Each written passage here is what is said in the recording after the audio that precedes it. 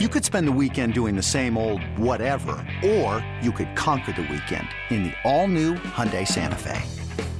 Visit HyundaiUSA.com for more details. Hyundai, there's joy in every journey.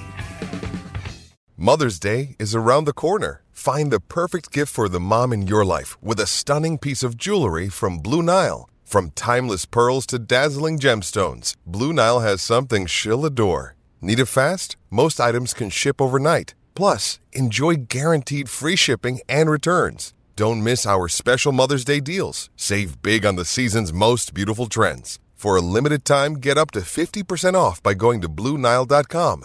That's BlueNile.com. Another day is here, and you're ready for it. What to wear? Check. Breakfast, lunch, and dinner? Check. Planning for what's next and how to save for it? That's where Bank of America can help. For your financial to-dos, Bank of America has experts ready to help get you closer to your goals.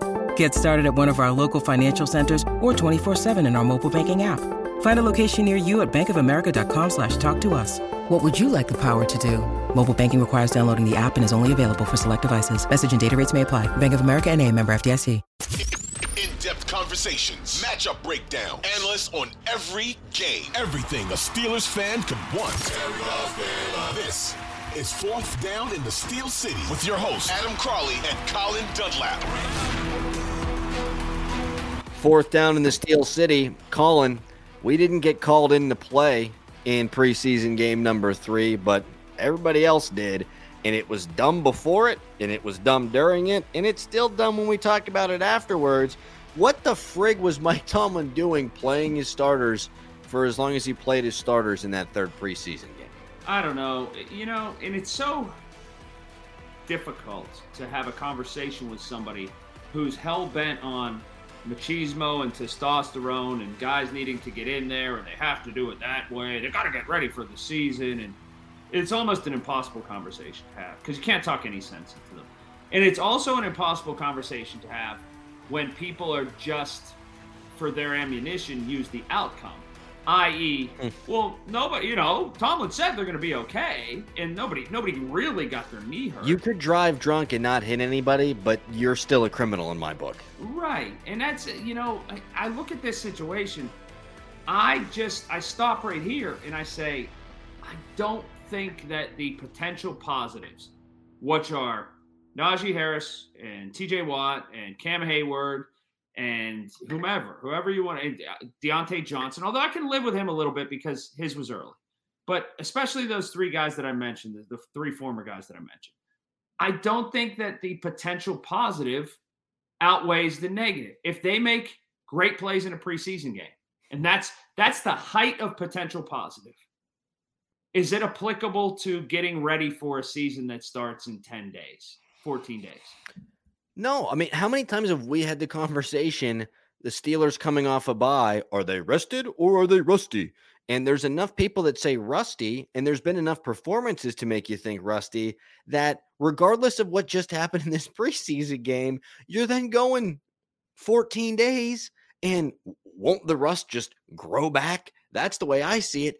The other thing is, TJ Watt just won the Defensive Player of the Year award, and he blew off all of preseason. He had 22 and a half sacks. Clearly, the rest did him some good. What's the argument for that guy to be playing, let alone after he gets cut blocked to be put back in the game, let alone then to play into the second quarter? Now, I heard some people say he missed a lot of time due to injury last year. Perhaps it's because his body didn't warm up. Well, perhaps he's just injury prone. Perhaps that's what it is. And if that's the case, I sure as hell ain't throwing him out there. Colin, I wouldn't have played Cam Hayward in the game. I wouldn't have played TJ Watt in the game. I wouldn't have played Najee Harris in the game. If they're rusty against Cincinnati, yes, it's a divisional opponent. It sucks. You're 0-1, and you're 0-1 in the division if you lose. That's a big deal. It's not as big of a deal as losing those guys, any of those guys for the season, because if you do, you ain't making the playoffs. You know what nobody has brought up? And I think it's a brilliant point that everybody's missed that I was thinking about today. I was sitting on the chair. I was doing a little thinking today. Buffalo has that policy where they don't play their starters all that much in the preseason. The Steelers beat the hell out of them to start last year. Right? Do I have that wrong? Mm-hmm. No, you do not. But there was no panic. There was no, oh my gosh, we're not ready because we didn't play in the preseason. Oh my gosh. And I will grant you that not playing in the preseason very well may have lent itself to Buffalo not being at optimal level for week 1. Absolutely. But I think that they figured out that it was a sprint, especially with 17 games. They were 14 seconds away from the Super Bowl. Who was there at the end? Yep. You know, is there a direct correlation? I don't know, but you don't know. Yeah, you know what I mean? I am. Listen, it makes enough sense for me to steal that argument and probably use it on Andrew Filipponi tomorrow if this should come up. I think it's a really smart point that you're making, Colin. And regardless of whether or not there's a correlation, causation, correlation, what have you, it still makes sense to me that you can give up in the early season some wins, maybe a win, maybe 2 wins, and you can figure it out. What you can't do is ever get TJ Watt back if he blows out his knee. And this team is so close to the margin on being a playoff team as it is. You take away your best player, you're not going to replace him. It's like the people that have the same expectation for the Penguins if Evgeny Malkin's not going to be on the ice. If you pick the Penguins to win the series in 7, and now you don't have him, guess what? You shouldn't think they're going to win the series now. So, well, plus it's proven. It's proven to track out. The Steelers' record without TJ Watt is not good. It wasn't good last year. And I can't even – so I wouldn't have played him in the game, Colin, but like if I watch my friend try to run across a highway and he gets hit by a car and then my other friend does it, I'm not going to do it then. And that's a terrible analogy. I'm 0 for 2. But Mike Tomlin saw Deontay Johnson get hurt. He saw TJ Watt get hurt. And then he put TJ back in, and he kept Cam Hayward out there, and KZ's wrist popped off. And the running back out there. And Najee Harris kept getting the rock. And Najee Harris is leaping over guys because he only has 1 speed. And I don't blame Najee for that. I blame the coach for putting him in that position. Yeah, I can't find any justification for it. It seems dumb. And again, it's a 17-game season. Certainly there's urgency. But you know what there's urgency for? When you don't have one of those players or they're not at optimal health and you're playing AFC North road action right out of the gate against Cincinnati. I can't get on board with the thought process. I can't understand any of it. And I'll buy from you if you want to sell me as Mike Tomlin or the staff or whomever. I'll buy a series or 2. That's okay. But I remember looking down and there was 1 minute and 32 seconds on the clock in the first half. And Cam Hayward was still in. The longest field goal ever attempted is 76 yards. The longest field goal ever missed? Also 76 yards. Why bring this up? Because knowing your limits matters, both when you're kicking a field goal and when you gamble. Betting more than you're comfortable with is like trying a 70-yard field goal. It probably won't go well. So set a limit when you gamble and stick to it. Want more helpful tips like this? Go to keepitfunohio.com for games, quizzes, and lots of ways to keep your gambling from getting out of hand. Yeah, there's no justification for that to be. And okay, so it's a pretty simple thought process if I'm Mike Tomlin. Yeah, you believe in the sparring thing where you need your guys to play so that they're ready to get punched in the face because that's what boxers do. But what's the best thing that can happen? You're ready to go and you hit the ground running, your feet are going week 1. The worst case scenario is your season is ruined. And Mike Tomlin, as good of a coach as he is, and it's inarguable.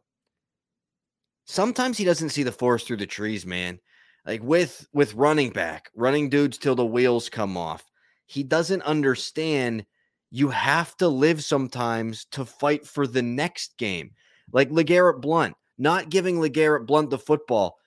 That guy would have helped you later on in the season, even though he was a dick, whenever Le'Veon Bell got hurt. And you might beat the Ravens in that playoff game, but you had pride and you wanted to send a message, so you got rid of the guy. I just think Mike Tomlin sometimes has problems seeing the forest through the trees, and that's another example right there. Well, I'll tell you why, is I don't think in his tenure, and this is a really interesting, a bigger, deeper conversation.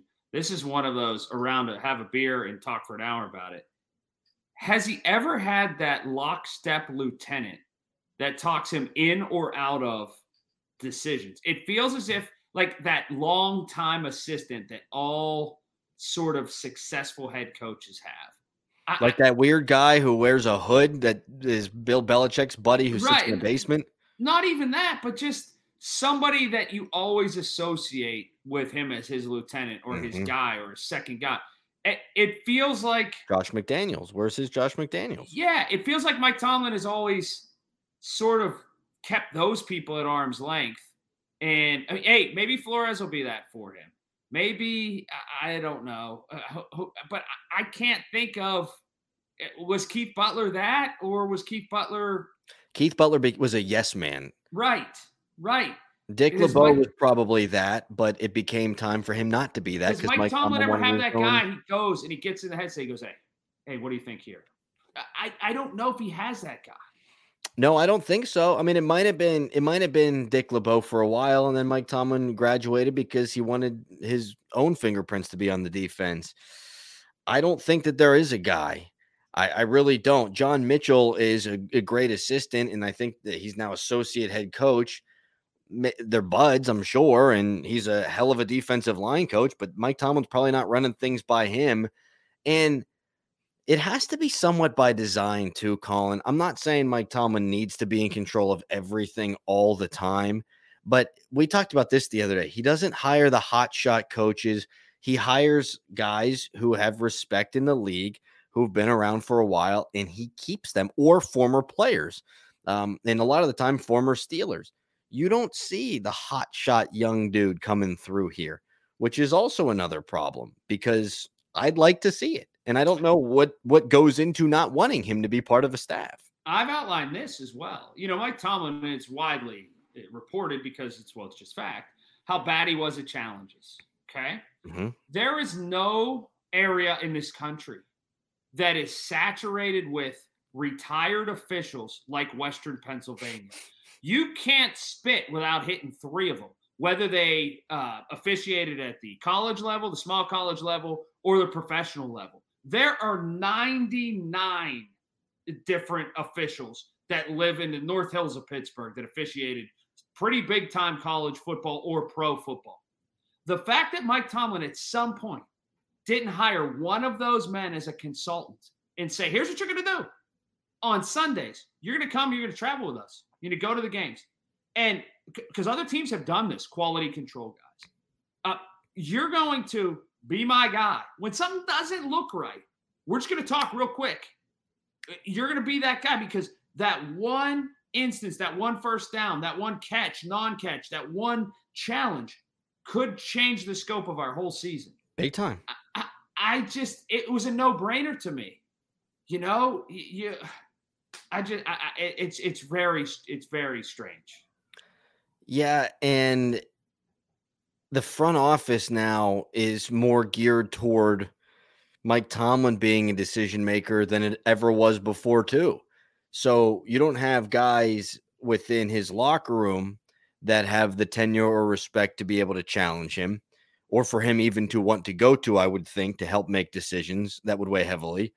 And the front office, there are guys in there that are long tenured, no question about it. Omar Khan, Andy Weidel, these are guys that have been successful, but Mike Tomlin, I would imagine, in his mind, outranks them. So Mike Tomlin's accrued a ton of power, and this isn't a season, not to go totally off on a tangent, this isn't a season to me where Mike Tomlin, if the Steelers are 7-10, 6-12, that's bad math, 6-11, this isn't a season that gets Mike Tomlin fired. I'm not even sure it's the season before the season that gets Mike Tomlin fired. Right. But you got to wonder, when do things start to change for him? Because the quarterback's gone now, and that was a guy that was maybe not the guy that you could talk to for the respect factor, but that's a guy who was around for a while. You do wonder when the natural breaking point is for the Steelers and Mike Tomlin, what needs to happen for them to get there. I agree. Speaking of breaking point, I think that's about it for us. I knew I was rambling, and I knew it was all going to be over, and I didn't want to get into a deep philosophical Mike Tomlin conversation, but hey. No. 'Tis Perfect. What it is.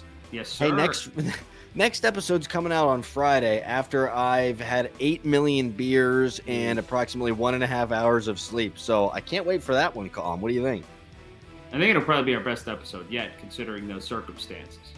Maybe I'll ramble less. I'm filibustering. The hell's wrong with me? We'll see you later on in the week, Friday, 4th down in the Steel City. Peace.